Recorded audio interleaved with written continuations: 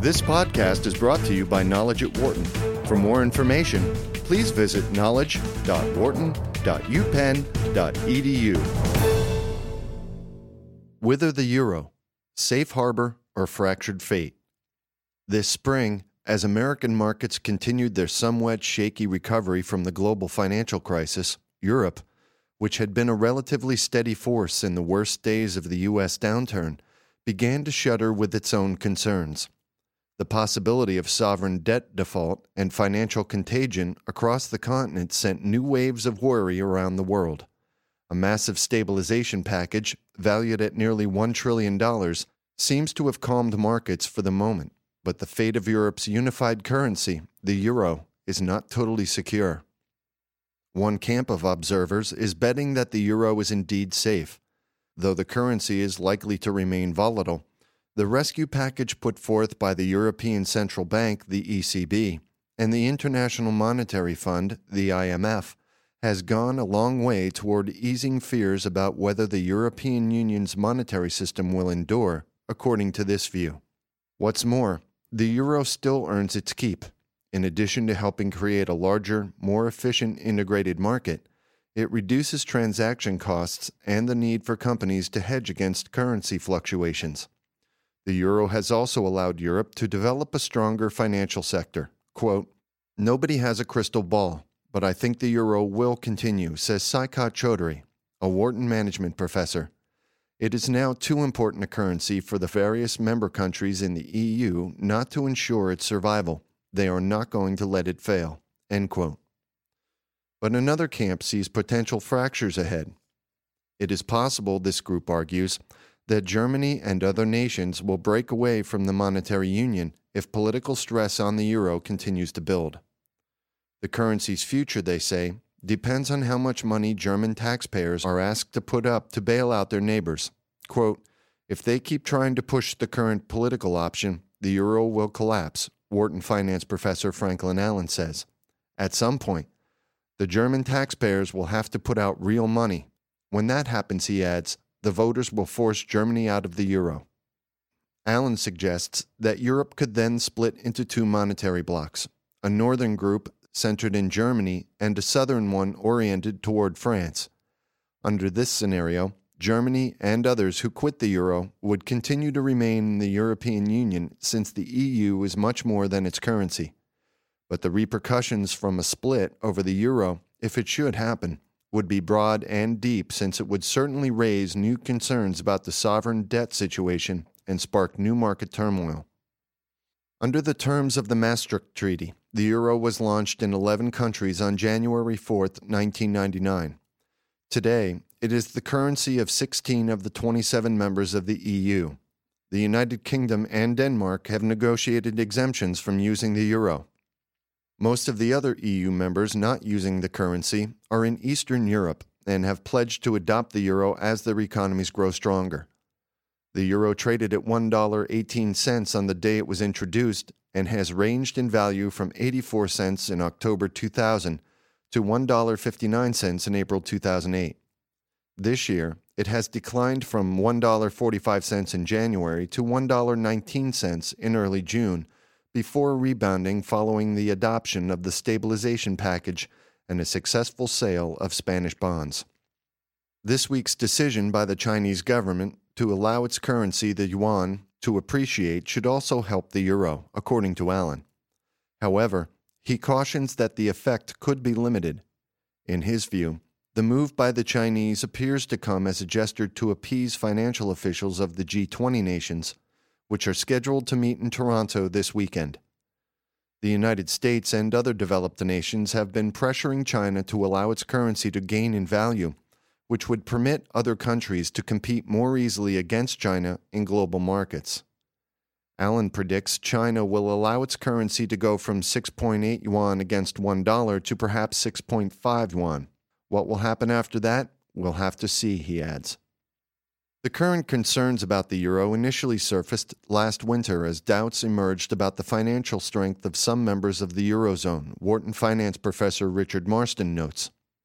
Analysts began to use the acronym PIGS to identify the countries most at risk from escalating debt loads.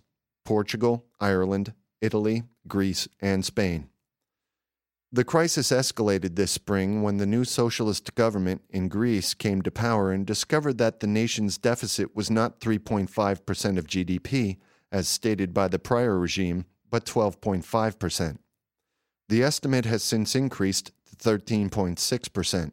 Quote, that alerted the markets and started the concerns about fiscal risk in general with some EU countries, says Marston. As a result, financial markets and rating agencies downgraded debt in these countries, leading to a decline in the value of the euro and nervousness throughout global financial markets. On May 11th, EU finance ministers and the IMF announced a €750 billion, nearly $1 trillion rescue aimed at stabilizing markets. Marston points out, however, that the new European Stabilization Mechanism, the ESM, does not diminish or restructure the debt. It merely provides a mechanism to roll over the obligations. The package was structured that way because Germany and other Northern European countries would not have agreed to finance a bailout for EU members that are perceived to be living beyond their means. The ESM fix will not solve the underlying problems in the financially troubled countries, Marston says, but it does buy some time and will prevent the sort of contagion that could lead to another crisis in global markets. Another financial panic could be disastrous at a time when the world's economic systems remain weak following the 2008-2009 crisis. Quote, the debt is still there, so Greece, Portugal, and Spain are all going to have to cut back to get their fiscal house in order, Marston adds. The limits of self-restraint. That kind of belt-tightening, however, will be extremely difficult. In addition to their fiscal problems, these countries are also less competitive internationally. Monetary policy for all of the countries that use the euro is set by the ECB in Frankfurt. Without the ability to devalue their own currency and export their way out of financial problems, observers say the weakest European economies will be unable to stimulate trade and economic growth that could generate the tax base to pay down their debt. Even before the euro was adopted, economists raised concerns about this disconnect between the single monetary authority and the continued ability of member nations to set their own fiscal policy. As a result, the European Monetary Union required countries to keep their deficits at 3% of GDP or lower, and the EU has the right to impose a tax of 0.5% of GDP on countries that exceed the limit. According to Marston, this provision was added by the Northern European countries, mostly to keep Italy in line. Greece wasn't even in the picture. However, the first countries to violate the rules were France and Germany. Quote, at that point, France and Germany fudged, Marston adds. That left a lot of ambiguity because they hadn't followed their own rules. End quote. He applauds the new government in Greece for standing up to the problem, which led to street riots over new austerity measures to contain government spending. Quote, it was courageous of the socialist government to fess up to the truth, Marston asserts, noting, however, that the proposed solution is not without risk. The government has said it would reduce its fiscal deficit to 8.1% of GDP this year and below 3% in 2013. Marston considers those cuts to be draconian. In fact, he argues, implementing overly harsh deficit reductions during a recession only makes an economy weaker, which in turn makes it all the more doubtful that the country will be able to pay off its obligations. At the height of the European crisis, some analysts predicted that the single currency would break apart. Albert Edwards, a strategist at Paris-based Société Générale Bank, said the euro's collapse was inevitable. Meanwhile, the Centre for Economics and Business Research, CEBR, in London, predicted that the euro would fall to parity with the dollar in 2011, assuming the euro exists then.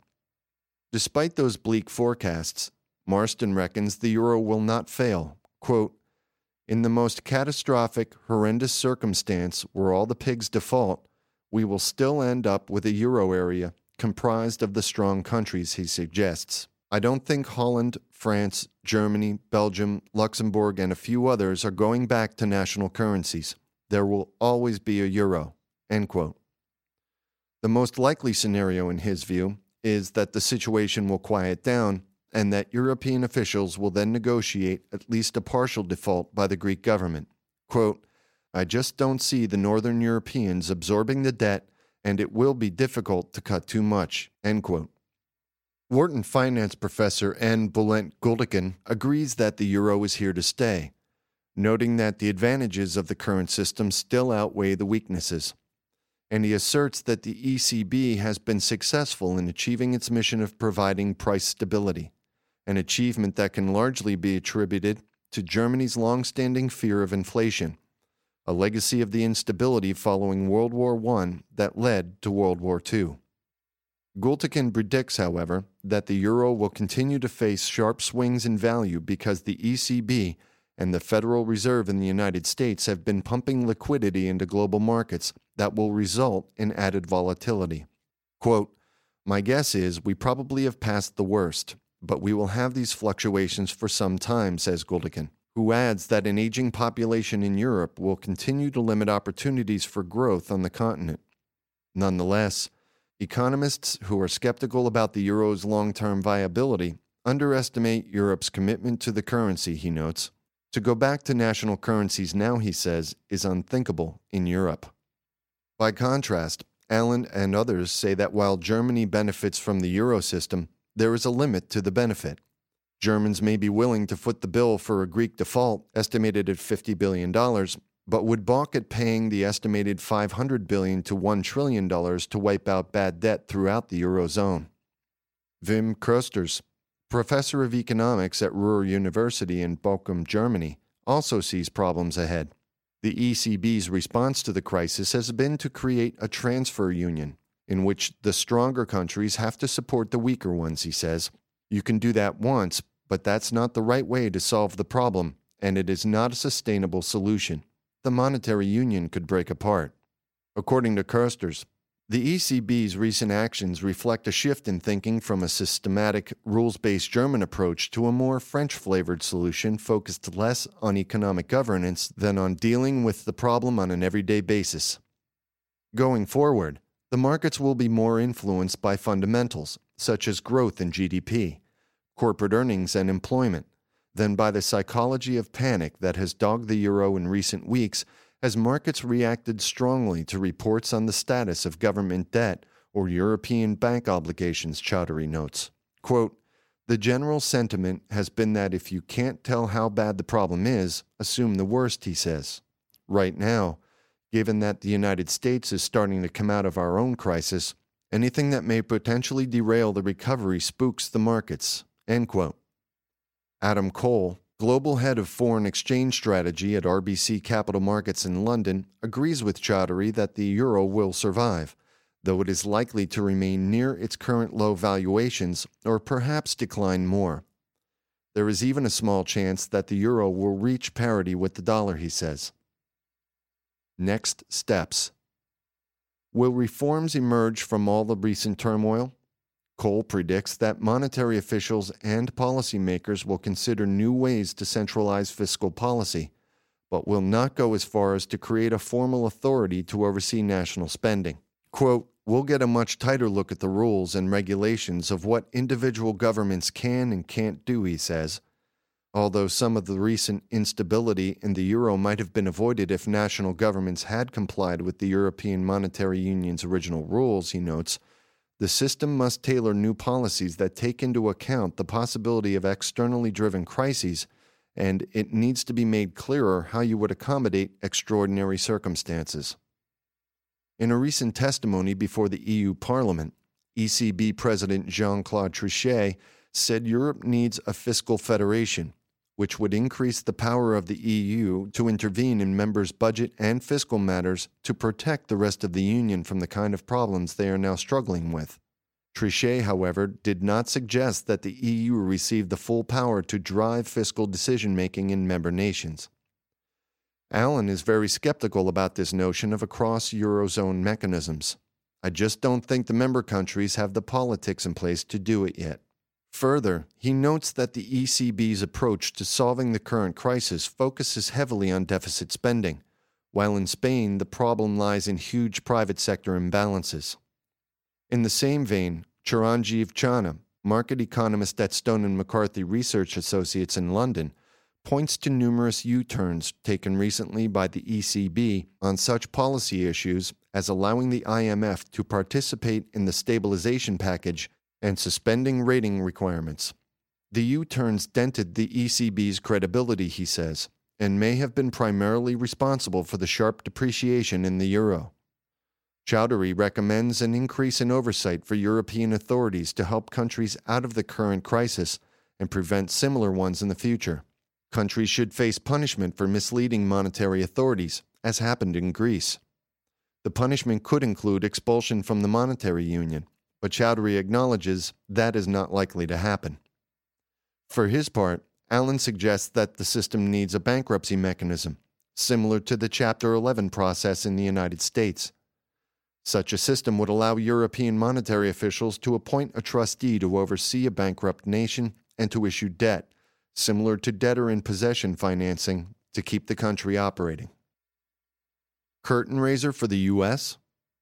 According to Marston, the events in Europe may foreshadow developments in the United States. Quote, "We know that down the line the U.S. government is going to have a serious problem with its fiscal imbalances," he says, adding that the country's deficit is roughly the size of Greece's as a percentage of GDP.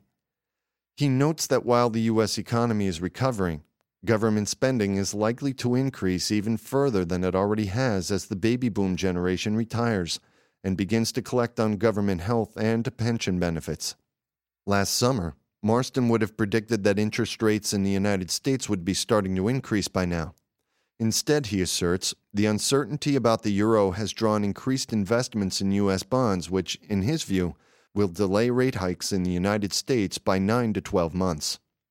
The recent financial panics in the United States and Europe reflect the growing level of integration of global markets, Chowdhury points out.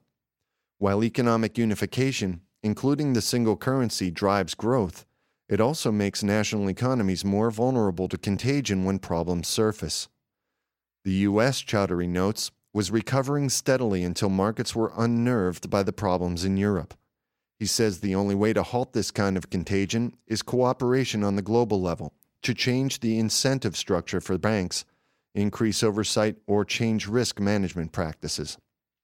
Although Chowdhury does not envision a global equivalent of the ECB or the Fed, he calls for better coordination of finance at the G8 level and across all nations. Quote, "Even if there is no formal institution, I don't see why we won't have coordination at least on certain directions," he says. "Everybody will have their own interests, so it will not be possible to have one entity.